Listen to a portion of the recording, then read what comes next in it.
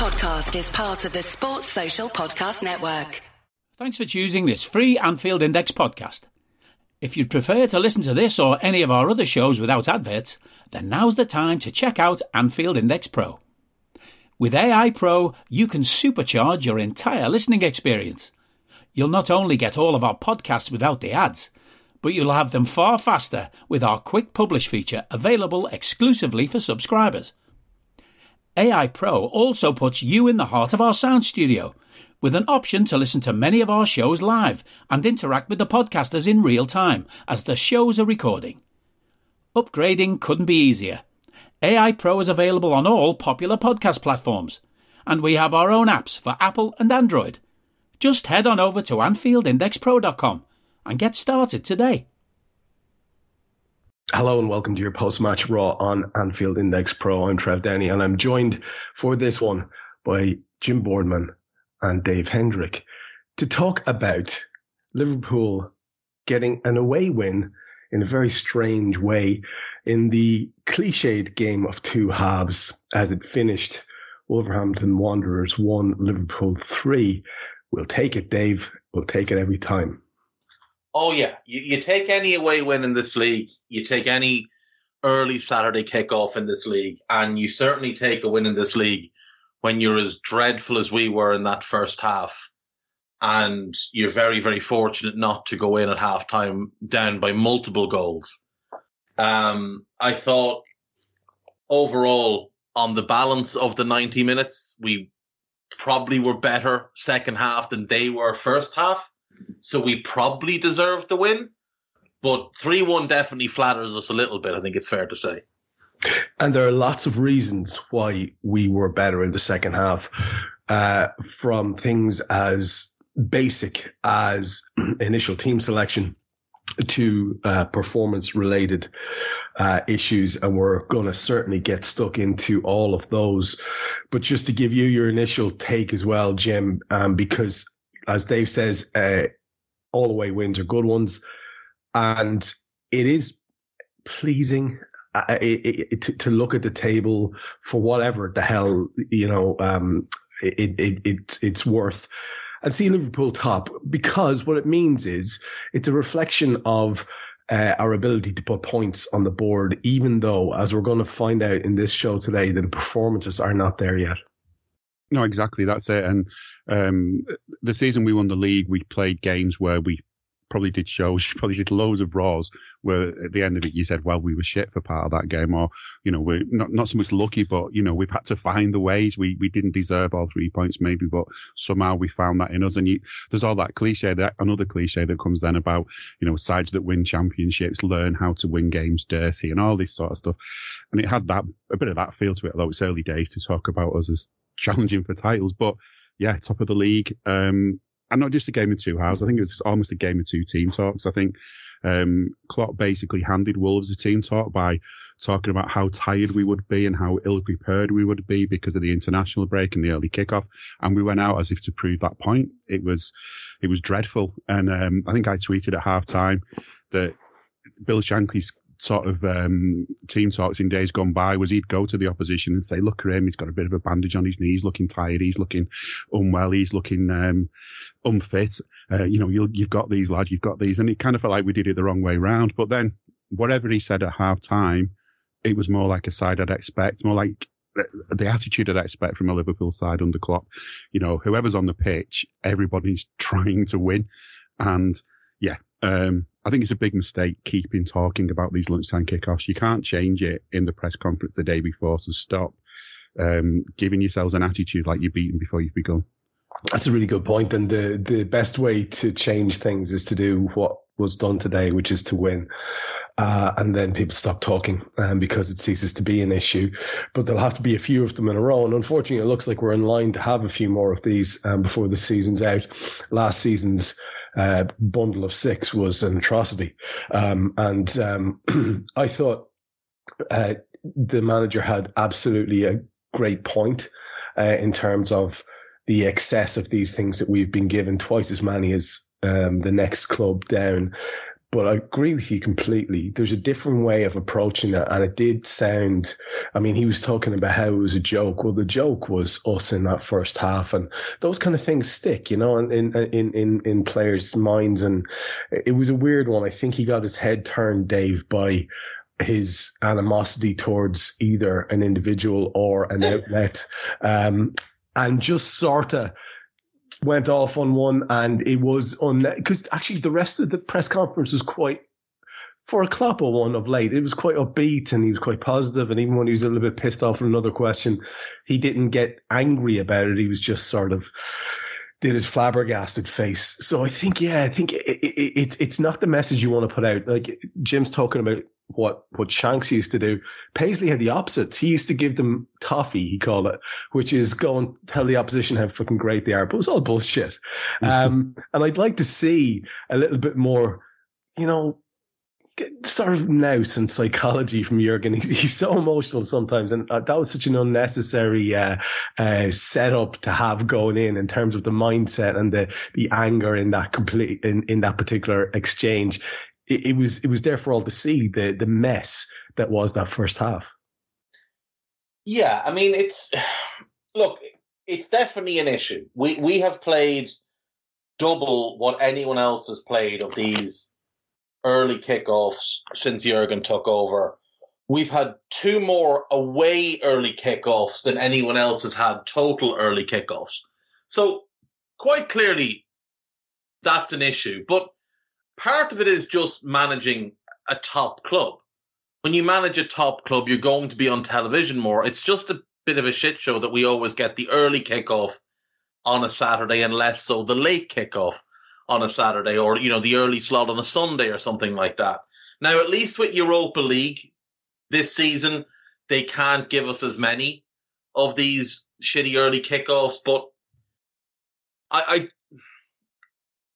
we had 6 of them last year and didn't win any of them. And they had plenty of opportunities to figure out what the issues were. So I don't really like Jurgen coming out and moaning like that. Now, I understand it, but I think there's a better way he could have gone about it. He could have just very simply put the numbers out there. Yeah, but he got rattled. He got rattled and emotional instead. Yeah, that's it. And he came off like a whinger, which unfortunately he does sometimes. And his point gets lost because he did have a really valid point, but unfortunately because of the way he went about it, it did get lost. And we won't speculate as to what journalist you were referring to there earlier, but he certainly doesn't have so much time for our good friend. But look, like Jim said, we came out to lose today. Like, that first half performance was a disgrace. Well, can we talk briefly about that? I'll get a take from the two of you before we go into the teams, because it's an important one. Can we just get a take from you, Dave, on the selection? Because for me, that's part of that initial capitulation. I don't like that team going out there today. I understand lads have minutes in their legs, travel, etc. But arguably the person who'd done the most traveling started and actually was pretty bad. So I'm not sure. I don't. And again, my hat is off to Jarrell Quansah for his work today. But whatever way he managed to choose the lads that were available to him, it was remarkable how much we changed when the personnel changed. Yeah, I mean, the thing was, for me, it wasn't even the personnel change. It was the shape change. So obviously we start out in the 4-3-3. At halftime, he whips Alexis off and puts Diaz on and changes it to a 4-2-3-1. And Curtis and Dominic become a double pivot. And Cody plays as the 10 behind Mo. And we start to match up a lot better with them numbers-wise. He also seemed to take the safety off our fullbacks a little bit. Now, both of them were garbage first half.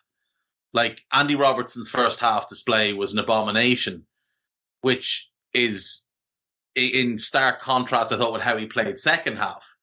Joe Gomez was very poor first half, and it's rare that you'll see anyone get as bad a roasting as he got from Pedro Neto. But it was in part because Jurgen had them sitting off and tucking in with the centre-backs and almost trying to be a really compact group of four and letting those wingers, and it was Neto one side, Hwang the other, but also Cunha dropping central to right and running inwards at us and building up a head of steam before any of our lads got to them. In that second half, we saw Robertson tight to Hwang, Gomez out tight to Neto, and not to the point where they were stopping them 1v1. They were actually stopping them being options to receive the ball. And once Wolves didn't have those wide outlets and we were able to get a better handle on Cunha and block off the passing lanes a little better, Wolves didn't have any outlets. So they just kept giving the ball away. And we were able to turn it over and get moving forward. And that's where I thought Jurgen won the game today, was the in-game changes from shape.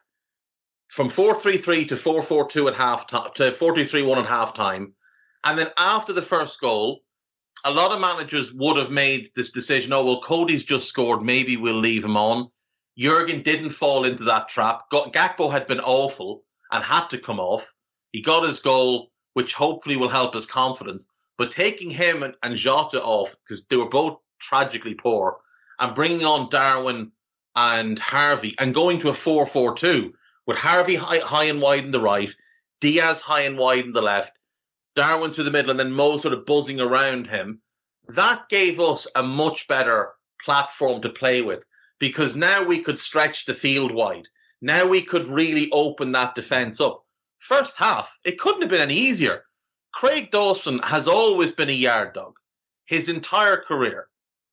And in that first half, like last season when we played them down there, we made him look like Billy Costa Curta, because he had his right back in tight to him, his left side centre back in tight to him. There was no space for us to play in.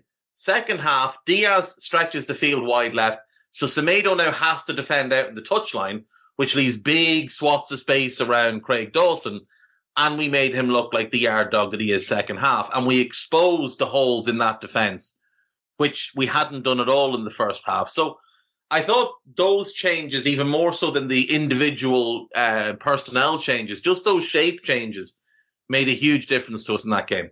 I think that's absolutely fair, what Dave points out there, Jim, in terms of the changes of shape and obviously the tactics that go with that, being every bit as important as the actual substitution and personnel. The two definitely coincide, and it's notable that Dom Szoboszlai had a poor first half as well in terms of giving the ball away a lot more than he usually does, because our midfield unit was not functioning, but sloppy passing as well. And then in the second half, he just looked imperious. So it is partially, it's certainly a lot to do with the shape and a lot to do probably with the lads who did come in as well and different energy levels. But I do like the point Dave's making there about the change in tactics. And it was kind of clear to see, and credit to Jurgen, he does get a lot of pelters from people who say that he's, excessively emotional in terms of the way that he plays the game, or simplistic occasionally as well. And so it is nice to see, Jim, that we have the capacity to reshuffle the team, the shape, the mode of play, and leverage it in the way that we did. I mean, it wouldn't be an exaggeration to say, and I agree with Dave saying 3-1 kind of flatters us, but it wouldn't be an exaggeration to say that could have finished 5 or 6-1 the way that we played in that second half. Yeah. I mean, I think one of the reasons 3-1 flatters us is because they let themselves down the other team. It shouldn't have been 1-0 at half time. It could have been 3-0 to them at half time. That's one of the ways that the flattery comes in, excuse me, with the 3-1 scoreline, because they could have killed us basically in that first half and didn't. We were that bad. And as you say, second half, I mean, back to the cliche, if you watch the two halves in isolation, you might not have been surprised to hear Liverpool had won 3-0 if you'd only seen the second half performance. So, but like I said, first half, we could have easily lost 3-0. I think another interesting point as well, with Dave bringing up the different formations that we were using in that second half, is that we can quickly switch from formation A to formation B to formation C, that players can move around within those formations and do slightly different roles. And that kind of negates this stuff that I was talking about was looking ill prepared, because, get the psychology right. We can play any of our players can almost play in numerous positions, can play well in them, and we've got a few different formations we can use, and we can switch those formations round as it suits us once we find out how things are going, how the opposition are playing. And, you know, from a psychology point of view, that's almost how we should be. That's one of the ways of dealing with these international breaks or you know, late European matches, a lot of travelling and so on, is, look, lads, plan A today, plan B today, plan C today. It can't be that difficult to sort of have them drilled into knowing these are the kind of games they're playing, and, you know, slight variations on them, but that's the basic of what you're doing. The good lads, they're brainy, they're intelligent, most of them. I'm sure Dave's thinking of one or two that he wouldn't class as brainy now, but they are. They're a good bunch of lads who know what they're doing, and I know there's a couple of new faces, but they're settling in as well. We are capable of adapting to things more than we sometimes do. And I think Klopp has had criticism in the past for how he sort of handles within a game sometimes. But are you that person who has everything? The coolest merch and those must-have fan threads? Well, over at our Anfield Index shop, we've gone that extra mile when it comes to pimping up your Liverpool collection. From our popular range of bespoke design t-shirts, sweaters, hoodies and hats, to our signature edition mugs, prints and coasters, all provided with fast worldwide shipping. We have something for every red. We also stock official LFC merchandise and are licensed with the Premier League and UEFA to sell official iron-on shirt badges and sleeve patches. As a listener to this podcast, you can get 10% off everything with coupon code AIPRO10. Just head over to AnfieldIndex.shop or find us on Etsy by searching for Anfield Index. I think one of our strengths under Klopp, I've said this so many times, is the way we react to situations. We were slow to react today. I think the yellow card early on, which was a bit dodgy, was sort of, you know, set the scene. The way we reacted to that was to sort of carry on waiting for them to attack us again. And next thing you know, we scored. We've had a goal against us. And there was no kind of like fight back from us. And that's what disappointed me. But second half, the reaction was back there. And that's the thing we need to focus on, that, you know, sometimes when you're in these games, you are feeling like you're under pressure. You are the victim of all the relentless shite referees and dodgy scheduling and all of this stuff. Fine, you can talk about that, but what you do is you talk about how you can say, fuck that, we can still win games, and this is how we do it. And, you know, if ever there was a demonstration of that, it was that second half. I mean, first half, I mean, you think about the contribution McAllister had, and whether the yellow card played a part in it, I don't know. Whether the tiredness played a part in it, I don't know. I don't think he's a bad player, but he's a lot better than what we saw today. And basically, he was so bad that just taking him out effectively made the difference, because we kind of did away with that position, if you like, and used the other two midfielders in a different way. And I think Dominic is a player that is wearing that number 8, and I don't want to sort of instantly make him into, you know, talk about him like he's another Steven Gerrard, because there's a long way to go to that. But one of Gerrard's strengths was how he could play in different positions, play different roles and play them well. And, you know, if we've not gone out this summer and bought ourselves a central midfielder, defensive midfielder who can go straight into the team and play well. So we're basically trying out different things with the players we did get. You know, whether Endo becomes that player, I don't know. Clearly, Klopp's not ready for him to go in yet. You know, I don't know, but Dominic is good in that role. And today, we've not got Van Dijk behind him. We've not got Konate behind him. Kwanzaa played well, but you'd think today would have been a day where you just want a bit of solidity in front of them. And I just don't think that's McAllister's game somehow. Maybe it is in other competitions at other clubs, but I just don't think that's his game for us to play as a central midfielder, a defensive midfielder. And we need to, I don't know, knock that idea on the head. The only excuse I'll give Klopp for that is, I've said this before, if you're playing against a team that's not going to worry you too much going forward, then fine, you can have that luxury of playing someone like that in there. But a bit of homework on Wolves maybe would have seen this is the kind of football they can play. They've not got rid of all of their exciting attacking players. Maybe they've not all got a good end product, but we must have known we were going to be under the cosh by then, quite possibly. And maybe that wasn't the right game to play him in that role, especially when he's so knackered quite clearly. Does make you wonder, doesn't it, for poor Endo and Klopp's perception of that footballer. It could be just the taking time to bed in thing that you mentioned, but you would have thought he'd have featured today when things were getting a bit ropey. But anyway, interesting. And we'll just take a quick look at the teams there. I like that thing that you've brought up there as well. I couldn't help but think of how many times I sat and watched Manchester United play in their dominant era and be absolutely appalling, especially in Europe in the Champions League, and be appalling and still manage to dig out a result. Always the weekend after a European game as well with United. They'd be absolutely tragic, and yet they'd come away with a 2-0 win and nothing had really happened in the game. Yeah. But somehow they'd win 2-0. Or 2-1, having gone a goal down like we did today, and then they'd score 84 and 88, and you just like, how the fuck have they won this? It's the point Jim makes about that, about getting that into your psychology, and we have now the experience of winning an adversity a couple of times this season. It's no mean attribute to have as a team. Liverpool today started with Alisson, Gomez, Quansah, Matip, and Robertson. Szoboszlai, McAllister and Jones, as we've said, were midfield, and Salah, Gakpo and Jota. And unfortunately, in that 11, for most of that first half, we had a couple of passengers and a few lads who were getting really badly bypassed. I felt very sorry, Dave, just to talk briefly about Liverpool. I felt very sorry for Jarell Quansah and the pressure he was under, because the main feature of that opening half was how on top of us they were in terms of their press. And in terms of not allowing us to play, which only seemed to be central. We were only able to move the ball centrally, it seemed. And in the second half, it was almost the exact opposite. They couldn't get out. We were smothering them, but they were smothering us in that first half. And I thought, my God, it's a massive ask for that kid to come in. And I think overall he did well. But when you look at the bench today, Dave, as well, just to bring this aspect of it in, so you can give me your take on the selection, what you thought he was trying to do, and your take on it.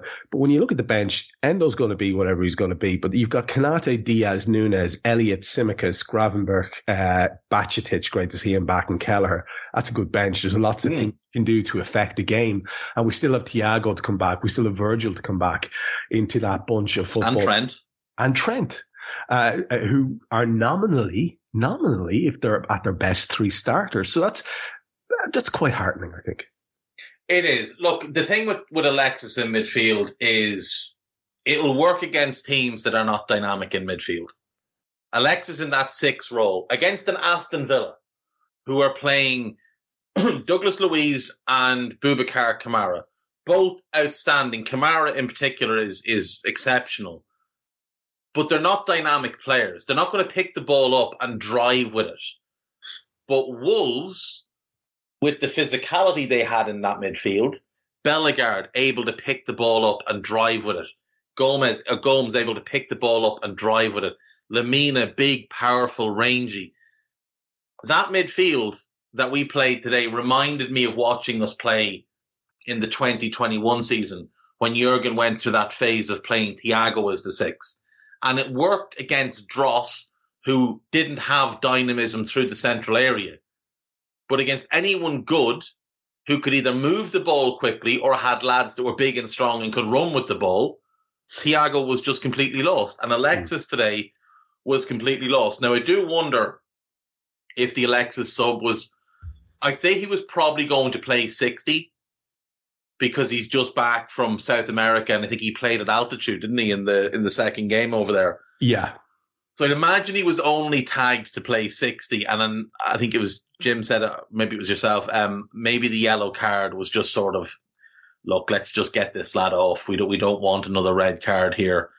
Yeah, the difference there as well between Thiago and Alexis in that position as well is that Thiago actually did spend a lot of games barreling around in that centre, firing himself into tackles. Yeah, being used like David Batty. Exactly, and using his hips and sending lads over the touchline and you know, doing yard dog stuff, which isn't really that isn't. He actually, it's a credit to him that he has that level of physicality to his game, even at the age he was. But I don't think that's a McAllister attribute in any way, shape, or form. As you say, if there's dynamism around him, he's going to get turned around and maybe doesn't have that dog in him to actually just kick a lad as he's passing him. No, that's the thing. I mean, Alexis came to England as a number 10. He came through the academy. Was it Argentinos Juniors as a 10, went to Boca Juniors as a 10. And Brighton played him as a 10 to begin with, and then they moved him back, but they moved him back next to Caicedo. And Caicedo is that dog in midfield. He's the one that'll go and he'll tackle and he'll bite and he'll win everything. And he'll run people down. And Alexis didn't have to do a lot of that. Alexis's job was a lot of kind of sitting in midfield and dictating the game. It was a little bit like a less physical version of Alonso. And there's strange people that have this idea that Xabi Alonso was a defensive midfielder, and he wasn't. He was a deep-lying playmaker who just happened to have Javier Mascherano next to him, who'd just go and bite everybody's ankles and take the ball off them and give it to the lads that could play, and then he'd wait for us to lose the ball, and then he'd just go and take it back. And if we had that type of guy in next to Alexis, I think this midfield would function a lot better. I think we'd be able to play Dominic a bit further forward as well. Because, like, as Jim pointed out, he can play a multitude of positions, but the best thing for us is going to be getting him in attacking roles, because that's where he's going to be most effective for us in terms of winning us games and winning us silverware, is to get him into an attacking midfield type of role, similar to what Rafa did with Gerrard. Rafa took one look at the idea of Gerrard in a double pivot and went, absolutely not. Now, there was a couple of reasons for that. Stevie's inability to hold position and desire to just slide into the most ridiculous of tackles was part of it. But he also realised that the most effective way for Gerrard to lift the team was to play him in that attacking role. And I think in time, hopefully that's what Jurgen will do as well. Hello, I'm here to annoy you. I'm here to annoy you into listening to more of me and more of others on EPL Index. We don't just have the Anfield Index stuff. We've got EPL Index as well, which covers the entirety of the Premier League. And we have 3 podcasts and a whole bunch of really good writing on EPLindex.com. The podcasts are my own Two-Footed podcast, which is every day at 4 p.m, Monday through Friday, covering the whole league. We have A Tad Predictable, hosted by Tadiwa. You know Tadiwa, he does Anfield Index.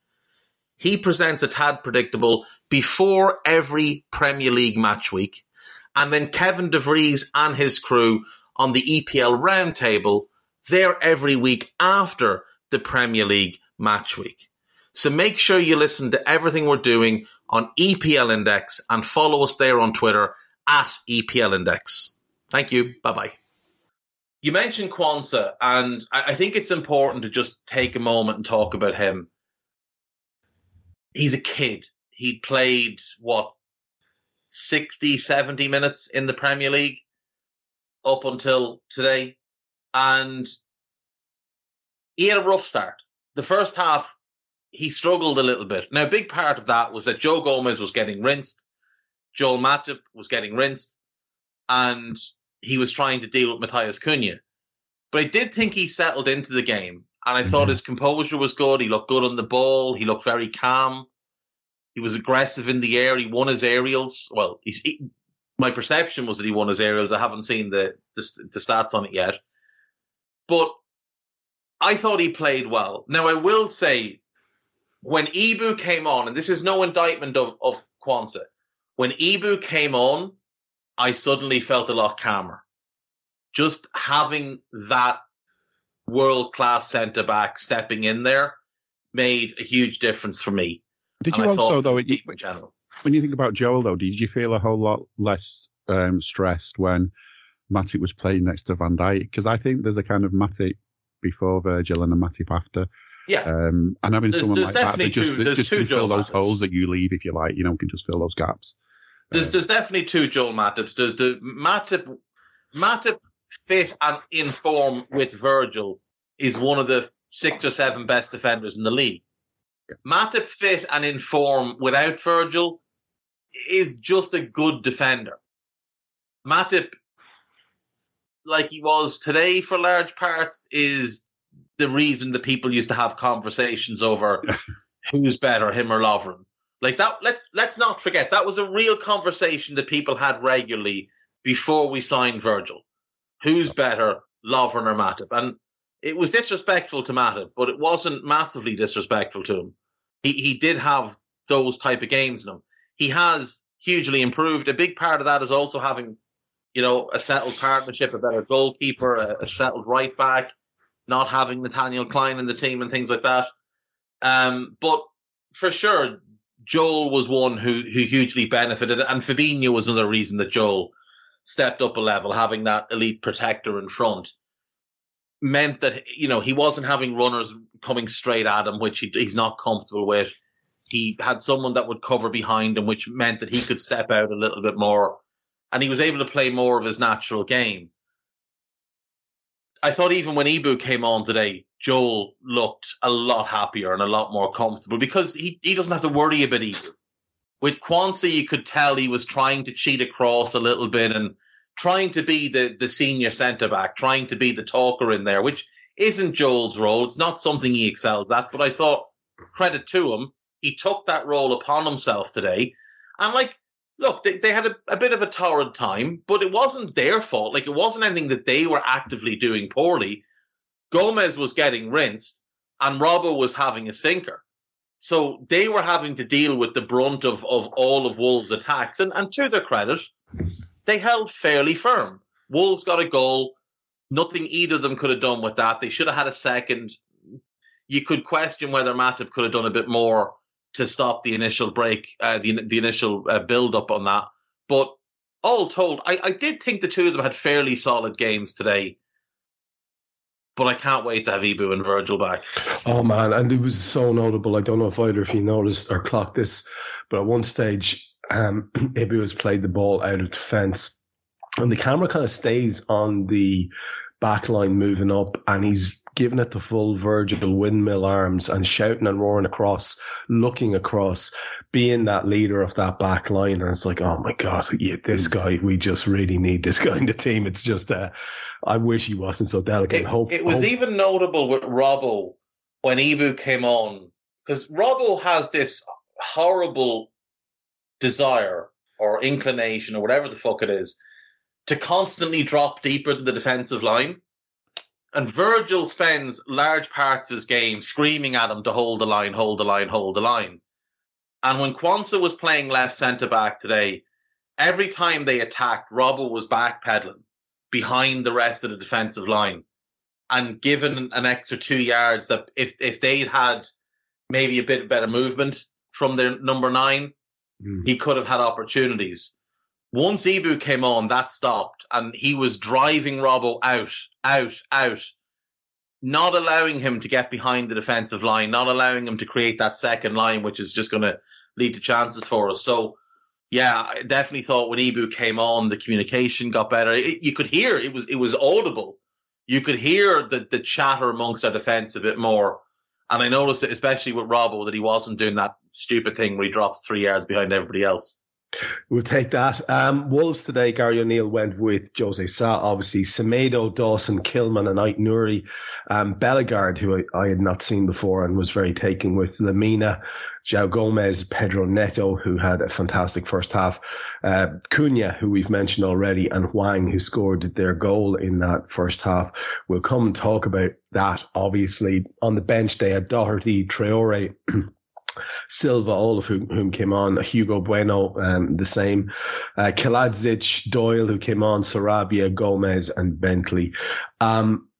They have a squad, and we have to listen. I don't know where you guys were accessing your viewing today, but I was watching on the rebranded BT that's now TNT, so I'm still stuck with Fletch and frickin' Jermaine Ginas and the boys with their let's just say less than insightful analysis as the thing was going on. But what was interesting was how high they were on this Wolves side. And just if they could possibly score a few more goals, then that would be the thing. And of course, then they get their early-ish goal and the tails are up. And I thought they showed, Jim, that they have the capacity to be a real force, because many people would have seen the change in manager as a downgrade. Many people would have seen a lot of their big name players, the latest of which was the lad who went to City, Nunes. And people would have seen that as a weakening, but they seem to have the ability to keep bringing on these kids through, like this Bellegarde fella, who I thought was very good. And what a bonus it is for them to have Pedro Neto back doing bits. Yeah, I mean, they're a team that, they're a little bit like Brighton, that you suddenly think to yourself, when you see us struggling to find decent players. You sometimes look at a club like Brighton or Wolves and think, why are you finding these players? And we're sort of struggling forever to find anyone, or paying through the nose to find, potentially good players. Because, how good they are for Wolves and how good they be for another team's another matter. Same with Brighton, and maybe we'll see that with McAllister this season. But these starlets, if you like, are good quality, and they are only playing for Wolves, and the expectations are lower. And, I was also lucky enough to be able to watch the TNT Fletch masterclass in commentary. And him and Jenna just basically spent most of the second half saying it was all Wolves' fault for not taking the chances. And I kind of get where they're coming from on that, because, they did look exciting. They did look a worry. But when we were doing Scouts of Tommy's the other day, Jay and I, we were sort of saying what's happened to Wolves, because we know they've let some departures go recently, including one who sulked his way out. What is the new squad going to look like? And I wasn't sure if they might have that many of these players that when we played them last season, they had a good few players who frightened us. I'm going to say us, I mean fans. Whether the team were frightened enough is another matter at the time. But we played them a lot last season, and they did have some worrying players, and maybe some of those has gone. But Neto, definitely a game of two halves for him. He only played the first half. I don't know what happened to him in the second. But these are players that are good quality, and they're not playing. The way they came out, they came out from the off straight away.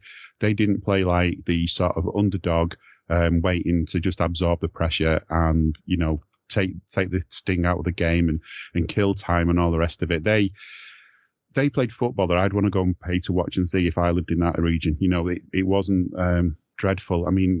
A few miles north, people who used to watch Stoke, and I don't know how they ever paid to do that. That was, being a Wolves fan, you can be excited to watch that, I'm sure. Although, I'm not sure what all this fuck the Scousers stuff was about. What have Wolves ever done for the world? What's that city ever done for the world? Anyway, it's a team full of sort of potential, and the manager wants to play football the right way. And if there was a way of incorporating something into the laws of the game and the rules of the competitions, that you can't play shit football where you just want to bore the arse off everyone, Wolves would be fine. I wish they would bring that rule in, but for now, as lower down teams go, and that's with all due respect, they're doing things the right way. I just think maybe they need more patience with managers, but they're definitely doing things the right way. Amongst the worst sets of lads in terms of of fans that we have to come up against, for sure. And I've had always a sort of borderline irrational dislike of Wolves, but never rivaling, say, my mate Pooley's hate of Wolves, which is always inspirational to me. But Dave, would you be high on Gary O'Neill keeping these guys in a safe enough position mid-table for the rest of the year? Do you think they have more in them than that, or will they struggle?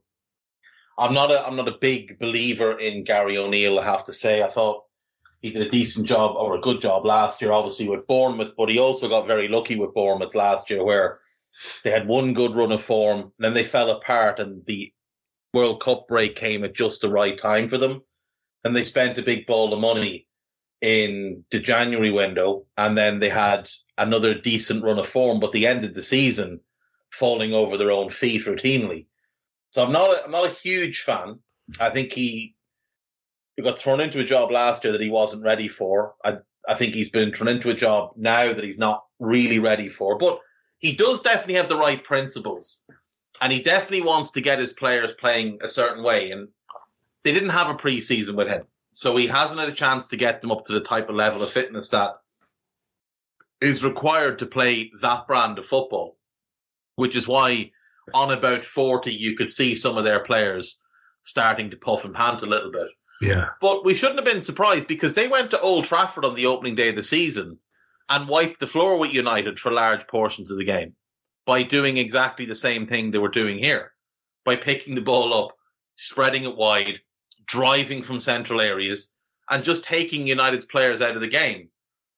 They got screwed that day by one of the worst refereeing decisions you're going to see all season, and some poor finishing. And today, some poor finishing cost them. But, when you look at their team, Jose Sa is a solid keeper. Semedo and Dawson, they could probably upgrade on fairly easily. Kilman is good, though. He's a good defender. He could probably play at a higher level. Rayan Aït-Nouri would be on my short list of Andy Robertson's successors if he can stay fit. I think he's outstanding. I think he always does fairly well against Mo as well.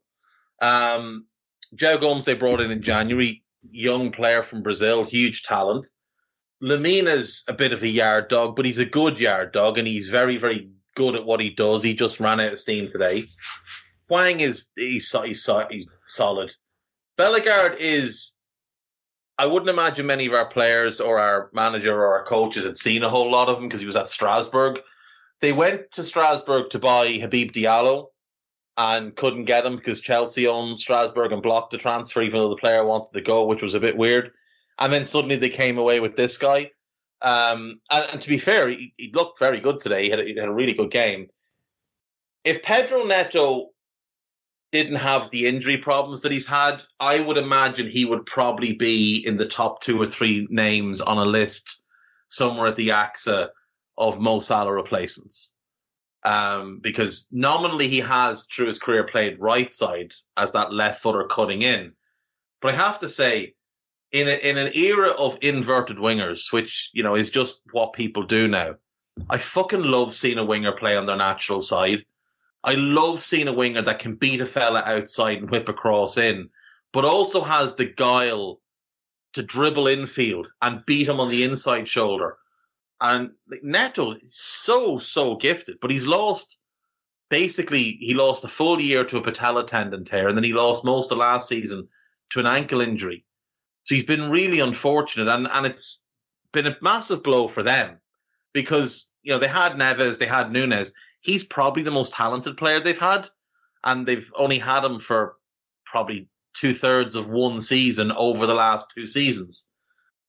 And Cunha is a player that's been linked to us in the past. So, like, when you look at Aït-Nouri and you look at Neto and you look at Cunha and you look at Gomez, they're players that you could see play for clubs of our standing. They have the potential. It's just a matter of, can they stay fit? Can they find the consistency that's required? So anybody that had the idea that we were going to go there and just walk through this team either hasn't been paying attention or listens far too much to the wrong people. Because there's a lot of talent in this group.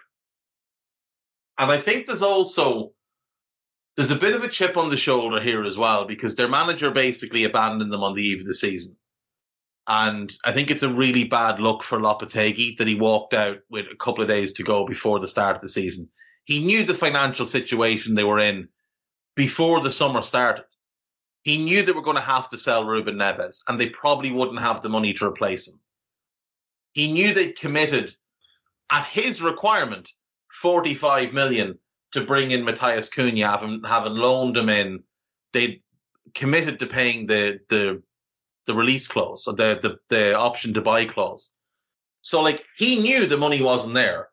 And yet he fucking pissed about all summer, whinged and moaned, and then walked out. Like, just walk out in June. Quit in July. But I think because he forced it right up until the eve of the season, I think a lot of the players took it quite badly. Like, in a real kind of, well, fuck him kind of way.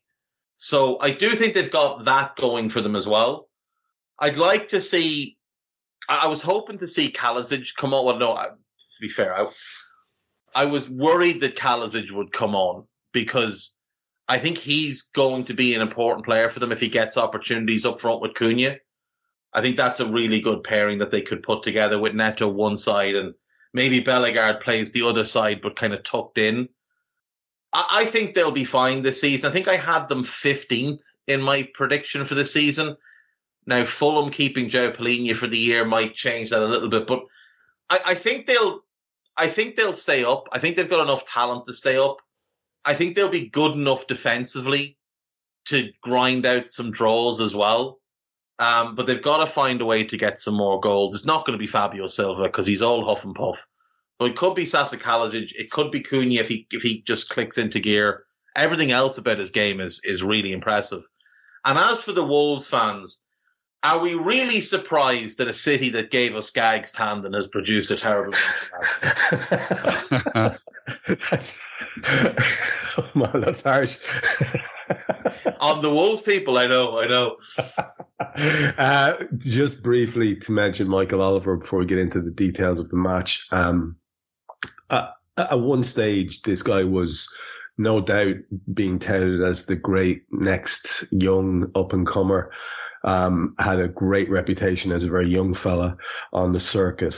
I don't think he's lived up to it over time, but people still consider him the safest pair of hands, or one of the safest pairs of hands. Today he was matched up with that Tierney imbecile on VAR. And I was sure it was going to go wrong for us, I'll be honest, especially after that early yellow on McAllister, which I thought was borderline joke, to be honest. But I think it was interesting to watch. And Jim, as a fellow, let's just say veteran of a certain number of years, you'll understand the references I'm making here when I refer to Neil Midgley and Roger Milford, who were famous for allowing the game to flow. It was like a personality thing that certain refs had. They could interpret the frickin' rules whatever way they wanted. Now we've gone the other end, and the interpretations vary from week to week across all of the people in the cohort of PGMOL whistleblowers. However, I thought overall, you could see he was trying to let things go. And if either of you have any specific comments on Oliver, please do throw them in as the appropriate decision moments come along. Let's start the details of the match. And Jim, maybe you and I'll go in the first, say, 20, 25 minutes, which includes us going a goal down. And to be fair, that early yellow that I mentioned from McAllister is something you're going to have to pick up on. It was just 4 minutes in, and in those opening 4 minutes, they were definitely bright, front foot. And they are a goal up after only another two, where Hwang is there at the back post to finish. Neto basically had the whole right side of our defence and midfield on toast. I think it's 3 lads he beats, and puts it across the 6-yard box, where Hwang looks like he finishes it sort of through or under Robbo's legs. And Ali's very much flat-footed and sort of falling backwards. And as a result, the ball crosses the line before he stops it. It was ugly in every potential way you want to look at it. And at the end of this, Dave, you can go back and recap your take on the goal, if you so wish. 9 minutes in to the first half, there was a great ball into the box, which Joe Gomez got a touch onto, and it goes off Neto and away. A real kind of scary moment. They were all over us, if we're being honest, in that first 10 minutes or so. The press, balls into our box consistently. On 12 minutes, a great ball in by Mo Salah, our first sort of attack of note. Jota's snapshot was off target. I don't think we worked him, the keeper, until the end of the first half. On 18 minutes, they caught us on the break. Neto had a decent dig.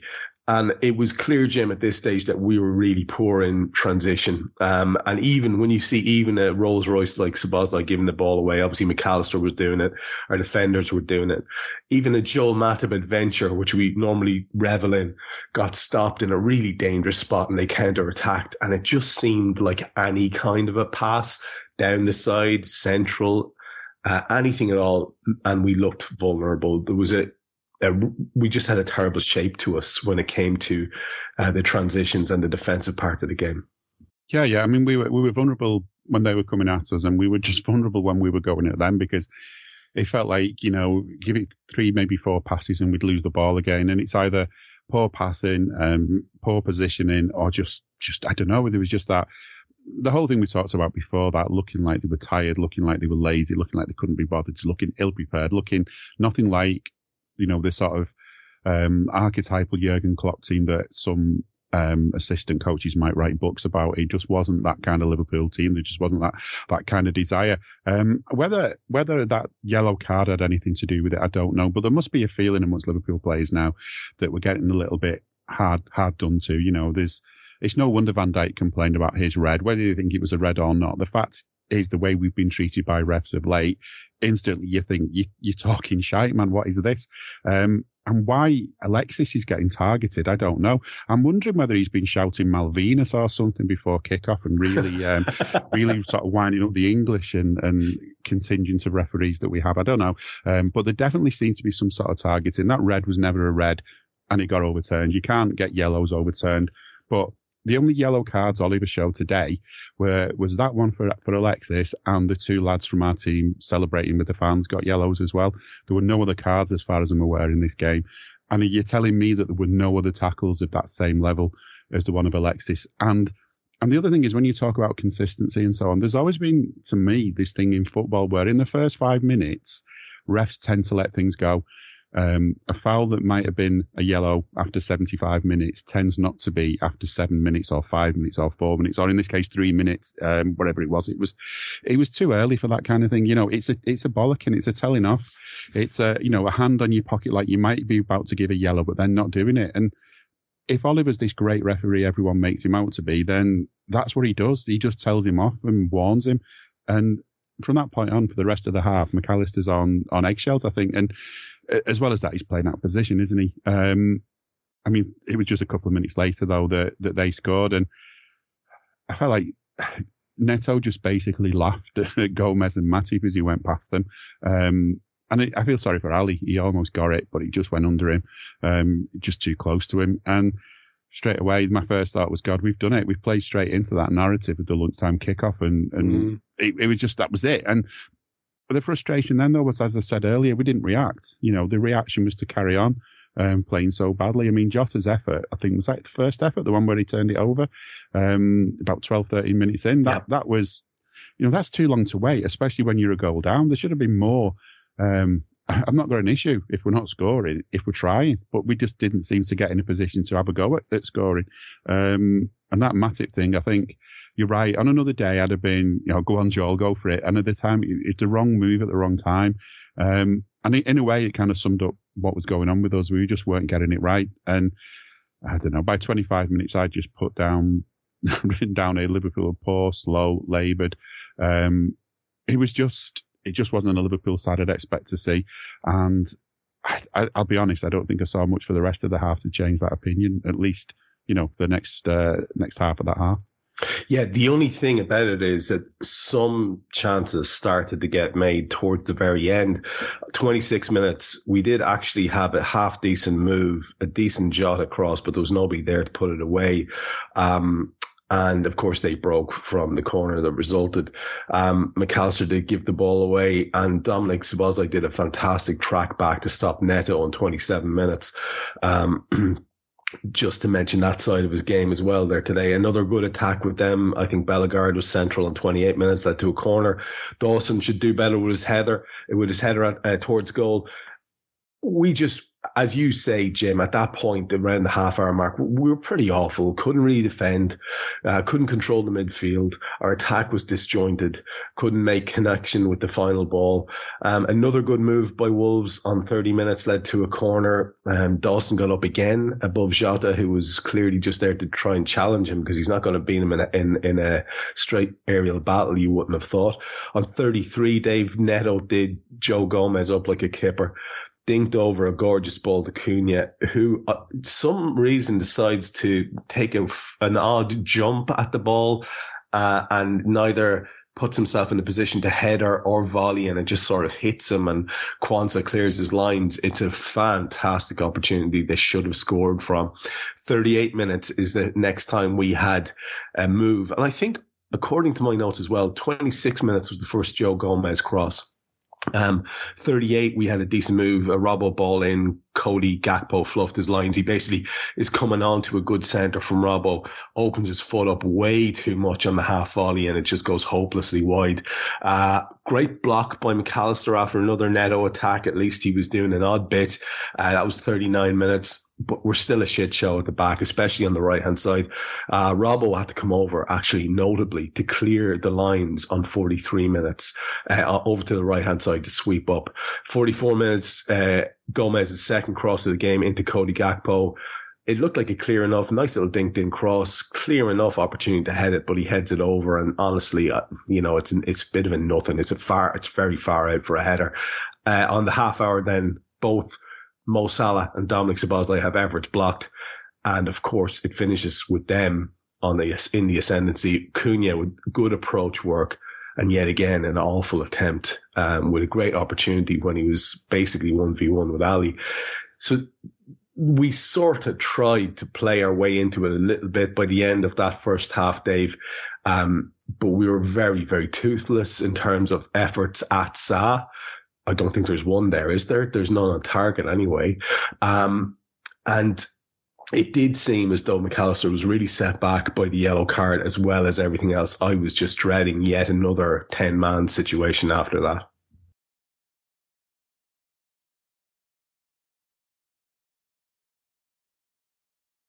Dave, are you on mute, mate? Sorry. Yeah, it did kind of seem like it was trending that way. To be honest, I didn't have an issue with the yellow card because they get given all the time. Like, the guy has gone past him and he pulls him back. That is the yellow card. It just is. Michael Oliver's not a good referee, and I'll never look at his face and not want to slap him. He just reminds me of Rimmer from Red Dwarf. Like, he always has. Especially, like, young Rimmer and young Michael Oliver are separated at birth. But, like, if I can just track back to their goal, Dominic needs to get goal side of Neto and not allow him that lane to run into. It's awful from Gomez and Matip. I have no idea what Andy Robertson is doing. None at all. He lets that cross run, that ball run across his body. It's not played at pace. If he just hooks it, he clears his lines. It's really, really poor awareness from Robertson as to where Hwang is. And unfortunately, Ali is unable to keep it out. You mentioned then the Cunha chance. If he just stays standing, plants his feet and drives his forehead at the ball, I think he assumed the cross was going to have a bit more purchase on it. So he jumps, hangs in the air, and as he's hanging in the air, the ball is heading for his midriff. And he tries to readjust himself. But if he just stays standing and doesn't jump at all, it's a simple header for 2-0. And they would have been really good value for 2-0. Like, they would have been really good value for 2-0. I can't understand the jump at all, Dave, because it's not like it was a whipped cross. It was a lift. He just lifted it over our defence. Lovely arc on it. You can watch it coming in, and for some reason he does a nervous jump at it. Yeah. Now, don't get me wrong, we're off the hook there in a big way. Yeah, because like the bit of skill from Neto with the first touch is outrageous, the second touch, and then to nutmeg Gomez and just race past him. Like, it's incredible play. Neto is absolutely flying at this point. But we got away with one. It's as simple as that. We got away with one. We should have been 2-0 down. We deserved to be 2-0 down. We hadn't woken up at all. The midfield wasn't working. Curtis couldn't get involved. Dominic was very sloppy with his possession. Now, he was working very hard off the ball, as was Curtis. Alexis couldn't get involved in the game at all. And when he was getting on the ball, they were just physically able to stop him. Like, Bellegarde was just all over him and was forcing him into areas where he wasn't able to affect the play. And when he picked the ball up, he was playing every pass under duress. We weren't helped by the fact that Mo was struggling to get into the game. Gakpo was atrocious, and Diogo Jota might as well have stayed home for all the good he did today. Plus, both fullbacks were struggling. The only two that were really holding their own were the two centre-backs. Like, I said it earlier, like, there were some shaky moments without question, but it was because they were the only two holding their own at that point. We had that flurry of chances where we probably should score. We probably should score one of those. There's like 3 chances in like 5 seconds. When it rolls back to Dominic, you think, right, he's going to put it in. He'll lift it a little bit, but he doesn't get the lift on it. But you couldn't really have any complaints about going in 1-0 down. I was quite relieved it was only 1-0 at halftime. Yeah, I think that's fair. And it was a half that very much got away from us in many, many different ways. And Jim, why don't we focus on something a little bit positive now, which was us getting back into the game. Ironically, with 2 of the lads that Dave singled out there as being spectacularly ineffective, involved. We do make a change on halftime. McAllister is withdrawn and Diaz comes on. And it's no surprise to see Diaz buzzing and interested from the start. In fact, on 46 minutes, there's a lovely raking diagonal ball from Dominic to Robbo in an advanced left position, and his first time cross is headed just wide by Luis Diaz. It's a lovely little move and kind of set the tone for the way we would play a lot of the second half in terms of that nice interplay. Cunha does run at our right hand side of our defence. His effort was smothered by Ali on 48 minutes, and it was hard to see and to understand exactly really the sense of this substitution for me at the time. But, you know, it's not just the personnel, it's the change in shape as well. And there was good pressure by us in the kind of early 50s moments leading up to the 55th minute where we do go level, and it is Cody Gakpo. To be fair, a lovely through ball by Jota to Mo Salah. His centre with his right foot is tucked away at the back post by Cody, who timed his run properly, as did Mo in the build-up. Neither of them were even sort of borderline offside, so we could actually celebrate that goal in the moment. And it was a very well executed move, a nice bit of flowing football. And then within a minute, we have Darwin and Harvey on for Cody and Jota, who had been, you know, instrumental in that goal, if nothing else. In terms of how we changed things up with the personnel, with the way that we approach the game in that opening 10 minutes of the second half, anything specifically you want to pick out? I think it's interesting what you say as well. It wasn't just the personnel changes at halftime, because I've just seen a quote from Robbo. I think he got man of the match on TNT. Certainly deserves a big pat on the back for how we played in the second half. And he said he thinks we changed a lot at halftime, not just personnel. We can come up with excuses for the first half, like the international break, people travelling, but we made mistakes we're not used to making. We were poor, too many mistakes. It was a poor performance all round, well below our standard. We started afresh. I think the second half we came out with new confidence, played some quick, easy passes. And after the second half, the result was about right. And I think that is true. I mean, we made the change to the personnel. We changed one player who, A, could have been tired, B, could have been thinking that he's on a yellow, C, thinking we need to change the shape. But I think more than anything, it was just whatever was said at half time was, look, lads, remember who you are. Remember how good you are. Remember how many points you've already got this season. I think on Scouser Tommy's the other day, Jay pointed out last season, by the time of the first international break, we played 6 games and we had 9 points. After 4 this season, only 4, we had 10 points. We just added another 3 today and we've still not played that 6th game. Remember that this is the side that you are, not last season's debacle of a team at times. And that confidence was so important, because that, I think, it's a massive thing in football, confidence. And when you believe that things are going to work out, they work. And so going back to doing some simple things, is that what the manager said? Make simple passes, make short passes, get movement in there ready for it, stop overcomplicating things. Because clearly when it's not going well and you're trying to make a brilliant crossfield pass, it just goes to their defender. It lands in the goalkeeper's arms. Another attacking move breaks down, and simplifying things is maybe sometimes a bit of an answer that we need to just try. Play to your strengths, and it worked. Once it started coming off, we were a different team, so much more confident. But I don't need a VPN. I've got nothing to hide. This is what I used to tell myself before I hooked up with LibertyShield.com.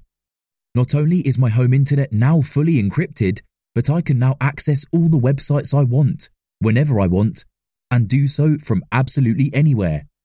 As a Liverpool fan, I love to know I can now watch every match, regardless of whether it's on UK TV or not.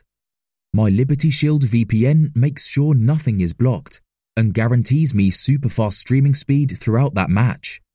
You can get connected right now with their software package, which includes a 48-hour no-obligation free trial and instant access to their apps for Apple, Android, Fire TV, PC, Mac, and Android TV.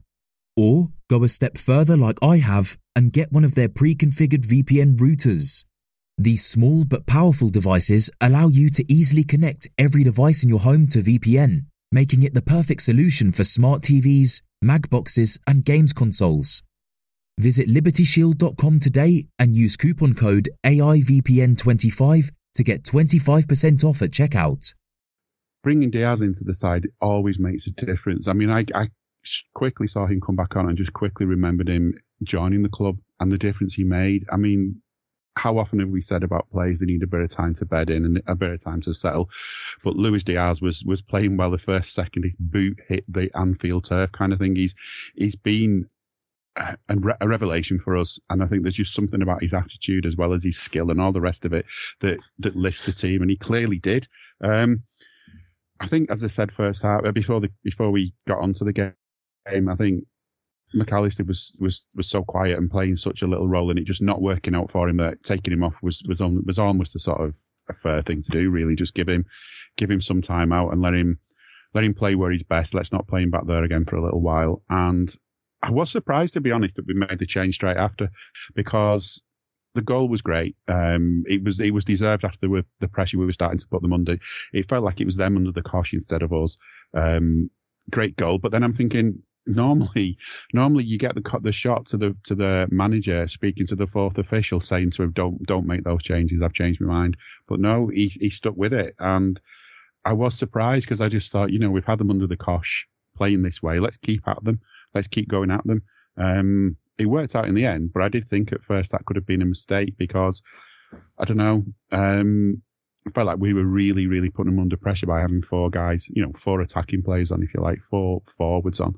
And I wondered if it would go against us, but I think the confidence had made a difference by then, and maybe thinking for the long term, get it back to 1-1, and now keep building, keep them under pressure. And by the time this game's out, you'll have scored another, and that proved to be true.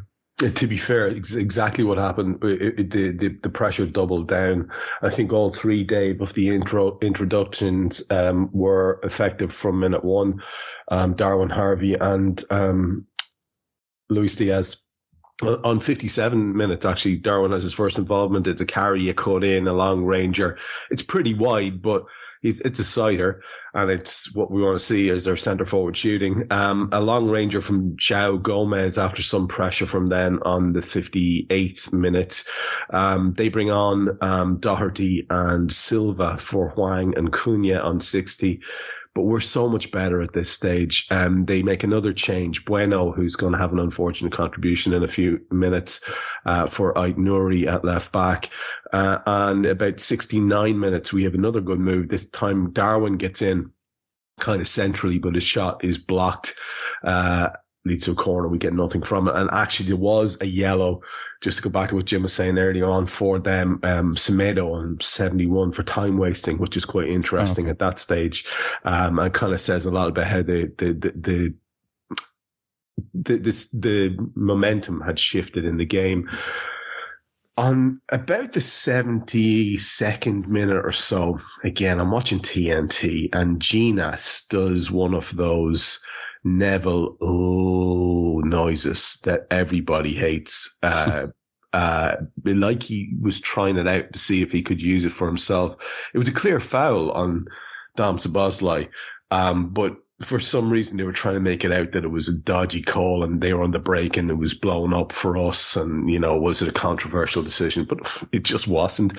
On 74 minutes, the same player, Dominic, has a half volley over the top after some good team play. 76, Traore and Doyle come on for Lamina and Bellegarde, and none of their subs are taking hold in the way that ours have. There was a big block by Joel Matip on 80 minutes. They wanted a pen for it, which was a joke. And 82, we decide to steady the ship by bringing on Ibu for Kwanzaa, but it's not really actually steadying the ship. Is not really the reason for it. It's because Kwanzaa's got a knock. 84, Dawson with a block after a Diaz snapshot, and on 85, Dave, we actually go ahead.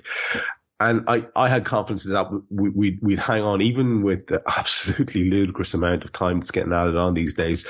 And it is Robbo. And to be fair, I remember saying to you guys, and before the season started, look, if this, or just after it started, if we're going to do bits this year, if we're going to be good in the league, we're going to need him to be very good. We're going to need him to do Robbo things. And this was just wonderful from the lad. To be fair to him, a great run, great 1-2 with Moa. He's coming from left to right and strokes home a wonderful finish in an alien position for him on the right hand side of the attack.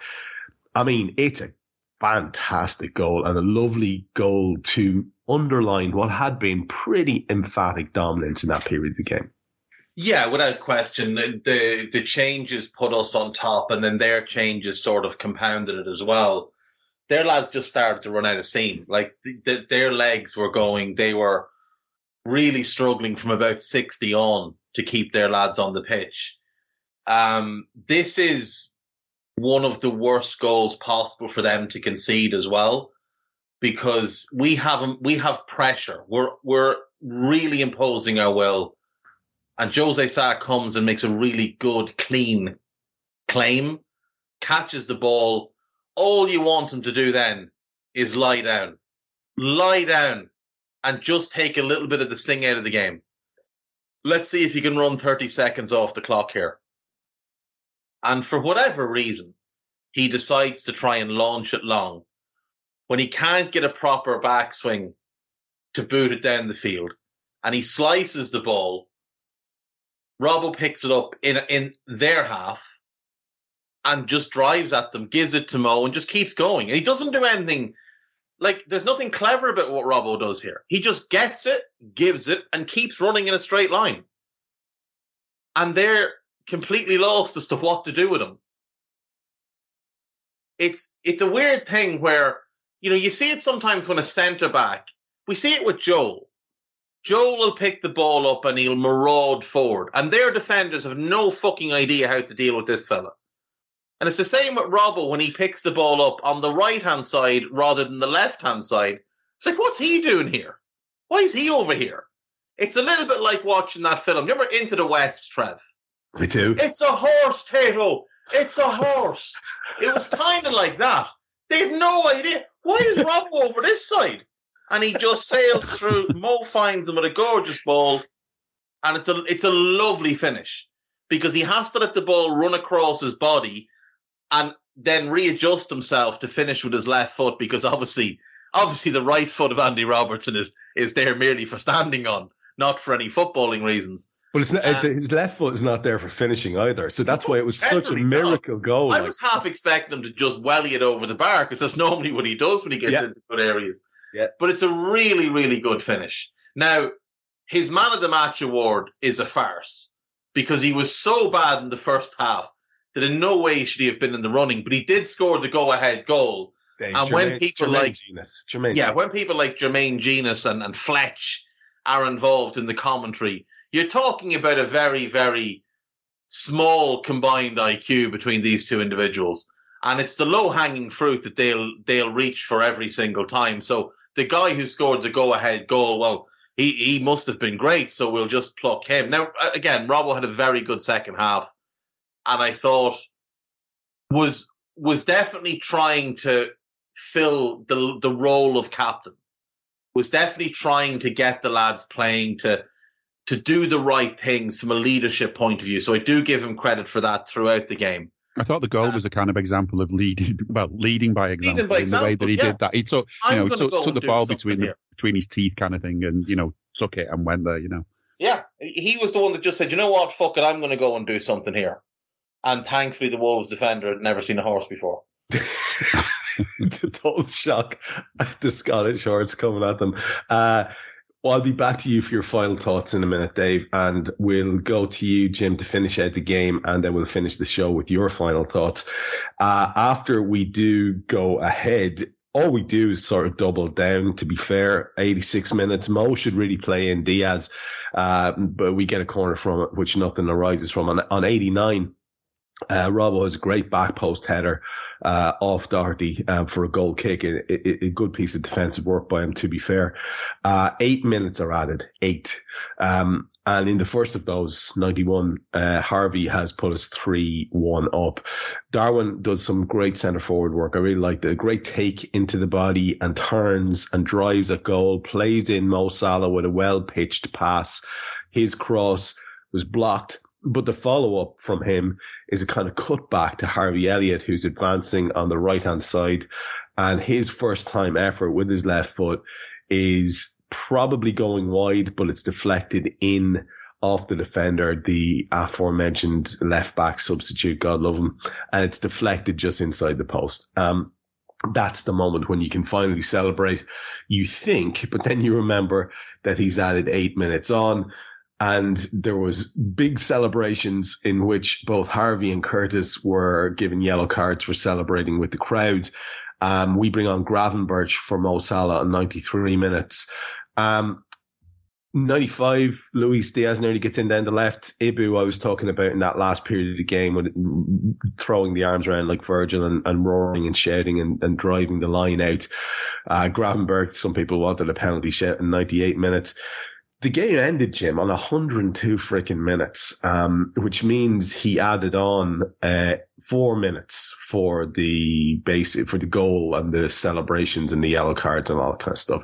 Seemed excessive, to say the least. And you certainly wouldn't be surprised to see an awful lot of contentious results where winners are scored in time that people don't really understand where it's come from being added on. Anyway, we're out the gap with what looks like a convincing win, but when you factor in the first half is anything but over the 90. I think a deserved victory, but I do understand comments to the effect that, it was a little bit flattering. I think your way of talking about it was dead right, based on the horror show that was the first half, and based on the fact that Wolves really should have been a little bit out of sight. That's where the flattery comes in. You're dead right about that. Just in terms of that period of the game, and just bear in mind, I'll be coming back to you for sum-up ideas. Anything you wanted to pick out? Because, again, for me, it was lovely to see Darwin doing centre-forward things and to see us looking lively, driving down either wing. It was a good, nice buzz. Yeah. And I think, Darwin gets criticised. Jermaine, go on, back to the one show, lad. You're not bad on that, but get back away from the footy. I'm sorry. It's just not you. But yeah, Darwin, I think, even when he's not scoring, he's putting the shits up the defenders at times. He's a problem. He's a handful. They're having to watch him, and he's a distraction. So, he's a good lad, and I still think he's a long way off being the best that we're going to get out of him. But, for what was considered a big fee at the time, which now seems like a fraction with what people are paying nowadays, it was instantly going to happen, wasn't it? That he was going to get put under the microscope, and every slight problem was going to be made bigger. But let him think that we know what we've got in that player. The goal, just before the goal, I remember thinking how different it could have been, because Robbo's clearance, it did go for a goal kick, but I thought it was a corner, and I'm thinking, oh shit, here we go. Last minute, that he's going to add a load of time on at the end. I think we already had a sort of inkling off the commentary team by then that it was going to be such a big number, like 8. I thought this could be where we throw it away after all this good work, but no. It was a goal kick, and we stayed resilient. That was the last real chance I can remember them getting. And the only other thing to say about the goal is it was just more pressure from us, and it felt inevitable this time. It was going to go in the back of the net. And in many ways, that kind of takes away that worry of the 8 added minutes. You're 2 goals ahead now. I would like to have a quick message for Ebenezer Scrooge at the FA, who thinks that we always have to take goals off people. Why don't we change it? Their own goals only apply if the players really made a good effort to score. The goalie throws it into his own net, things like that. Otherwise, give it to the attacker. No defender wants OG against his name anyway. So just stop being so miserable. Leave it with the attacker. That's my view anyway. But no, they can't wait, can they? Is there a Premier League committee sitting there on call, on standby, waiting to take goals off people, because they were quick at doing it? VAR do it now, and then it goes to the disputed goals panel. But who was on VAR today? Yeah, look, the fact is that the rule is if the shot is off target and it hits a defender, it has to be an own goal. And Harvey, it's a shocker of a shot. It's an awful shot. He snatches at it. It's hooking well wide. And it hits Hugo Bueno and goes in. And I think he played for it. I think he's good at pool, I believe. A little bit of a snooker shot there. But unfortunately for Harvey and Curtis, for Harvey in particular, he's now been booked for a goal that he didn't score, which is a bit Richarlison-esque. But we'll take the win. And I thought Harvey, to be fair, I thought when he came on, I really like him in that right wing role where we've got either a 4-2-3-1 or a 4-4-2 when he's playing wide on the right. He's an attacker. When he's an attacker. That's it. And he's not a midfielder, and he's not quick enough to play in the front three. But that kind of wing role where he's a little bit deeper and can drift infield And I thought him and Gomez combined really well second half. So much energy as well, Elliot. That's an important part of his game. Yeah, very much so. He's definitely a little bowl of energy. So loads of positives to take from the second half. We just need to cut out that first half, because that's the same kind of first half we had at Wolves or at Newcastle. It's the same kind of first half we had at home to Bournemouth for the first 20 minutes or so, where we're really our own worst enemy. And we're making it much harder on ourselves than we need to be. But look, we've got 13 points out of 15, which you're not going to turn your nose up. And as we speak right now, City are losing away to West Ham. Spurs are drawing with Sheffield United. And, of course, United are losing at home to Brighton, which is kind of irrelevant, but still funny. So if things stay the way they are, we will go into tonight top of the league, and unless Arsenal beat Everton by 5 goals tomorrow, we'll end the weekend top of the league. A potential top of the league clash with West Ham next week for my first game of the season. Holy shit. Yeah, I obviously, it's a long time, and all you have to do is say it's City. But that's interesting. It is an interesting place to find ourselves at this stage. In terms of wrap-up thoughts, then, I know you're kind of in the middle of them. Do kind of give us your final overall assessment there, Dave, and do let folks know what's coming up from you in the week. Look, 3 points is 3 points, and at this stage of the season, that's all you really care about, because the team is still trying to find its way, still trying to find out who they are, still getting to know each other because of the new signings. We're missing 3 of our starting back 4 today, and obviously 2 of our starting front 3 came off the bench. So there's a lot still to come from this team. I'd like us to start starting games a lot better, more like we did against Villa, less like today. But you have to be happy. You have to be happy with 13 points from 5 games, because it's not like we've had a cakewalk either. Like, we've had Chelsea, Big Six. We've had Bournemouth, decent team, new manager bump.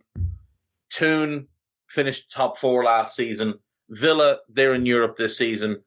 And Wolves, who are a bit of a pain in the arse to play at the best of times, and it's that early kickoff after an international break. Like, it's been a tough 5 games, and to come out of it with 13 points is really positive. We can head into the last game on Thursday night, Thursday evening, I should say, because it's a 5:45 kickoff, which for those that weren't aware, which include me until this moment now. Another early kickoff. That's nice. And that's nice. So that means we'll be out the gap by like 9:30. None of this 11 o'clock shite. And then obviously, West Ham next weekend, where myself and Downey are missing the role, but I'm sure it'll be deputized very, very well. As for me, my week is up in the air. I don't know what's to come for me this week, is the honest truth of it. I'll try my best to get as much done as I can, but Monday and Tuesday currently look like a bit of a clusterfuck for me, so it's probably Wednesday and on for content. So 2-footed Daily Red. There'll be a couple of Scouteds. There'll be the Raw for Lask, and that's probably it this week. Sound. Thank you for that. And what about yourself, Jim? Wrap up thoughts and a pointer towards what's coming up from you for the week. Yeah, I mean, I think one wrap up is that when we were doing Scouted Summons the other day, we both thought that there was going to be some footnote for the referee in every sort of match report. And to be fair, although I'm not happy with the yellow card, it happens, as Dave said, it is how things go. And overall, I don't think the officials interfered with the game, which is probably worth writing down, because that is unusual.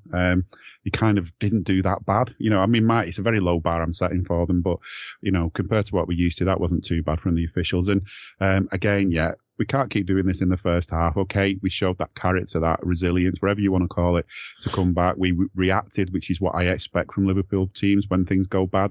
React, put it away, deal with it. But we need to stop making it a thing we need to do so often, because it's not always going to work out. And the more we do it, the more other teams are going to suss out that, if they score, this is how you react to Liverpool's reacting to your scoring. So let's just stop it. Let's just win games comfortably. I'm not sure the next league game will be that comfortable. I'm sure David Moyes will be looking forward to it. It's his final of every season is to play us. And they're doing well. So could be a tough one. As always, 3 points is what matters most. And if we look at the league table at the end of the season and we won every game from now to the end of the season after going behind, we are not going to give a shit about that statistic, are we? So that's what I think matters, is you've got to win however you do it. But please, let us enjoy more of a game. That first half was dreadful, and I really don't want to have to sit through shit like that again if I can help it. Thanks, Jürgen. As for us, we did do a Scouts of Tommies the other day. We've also done a preview of the Europa League game as part of that. So if you've not listened yet, feel free. You can always fast forward through the bits about today's game, including the bit where we were really confident about how well we'd do, forgetting it was a lunchtime kickoff and Jürgen was going to talk us down. Have a listen to that. And if not, we will be back again. Probably we're going to try and squeeze something in between the Europa and the league game, but that's going to be tight, isn't it? So, but we'll have a go. Liverpool have to do it, so do we. Absolutely. And if you have any sense, you'll be listening to whatever it is that Jim and Dave are putting out there on the airwaves, whether it's limited or not this week. Make sure you do give it your attention, because both men are always worth listening to for opinions and the humorous aspect that they bring to things as well. I'll be back with Jan tomorrow night from I'll Be on the Spot after the international break layoff, and several other things, no doubt, between now and the last game. We're definitely back for that Raw. As Dave says, neither of us involved in Raw for West Ham. I'm delighted to say I'll be at it, and hopefully that'll go well. But we will keep cranking out the content here for you on Anfield Index, Anfield Index Pro. I've been Trev Denny. That was Jim Boardman and Dave Hendrick. This is Raw, and we'll see you again in the middle of the week on a Thursday night. What are you going to do? We hope you enjoyed listening to this Anfield Index show. Please be sure to subscribe to our channel so future podcasts find their way to your device automatically. There's nothing quite like fan engagement, and we'd love to know what you think of anything discussed on this show. The best way to get in touch is over on our free Discord community, where both podcasters and listeners debate the hottest LFC topics 24/7. Sign up free now at AnfieldIndex.com/Discord. You won't regret it. You can also follow us on Twitter at Anfield Index, and find us on Facebook by searching for Anfield Index. Oh, and before you go, we'd love it if you could leave us a 5-star review on your favourite podcast app. It only takes a couple of seconds, and it means the world to the people who create these free shows. Sports Social Podcast Network.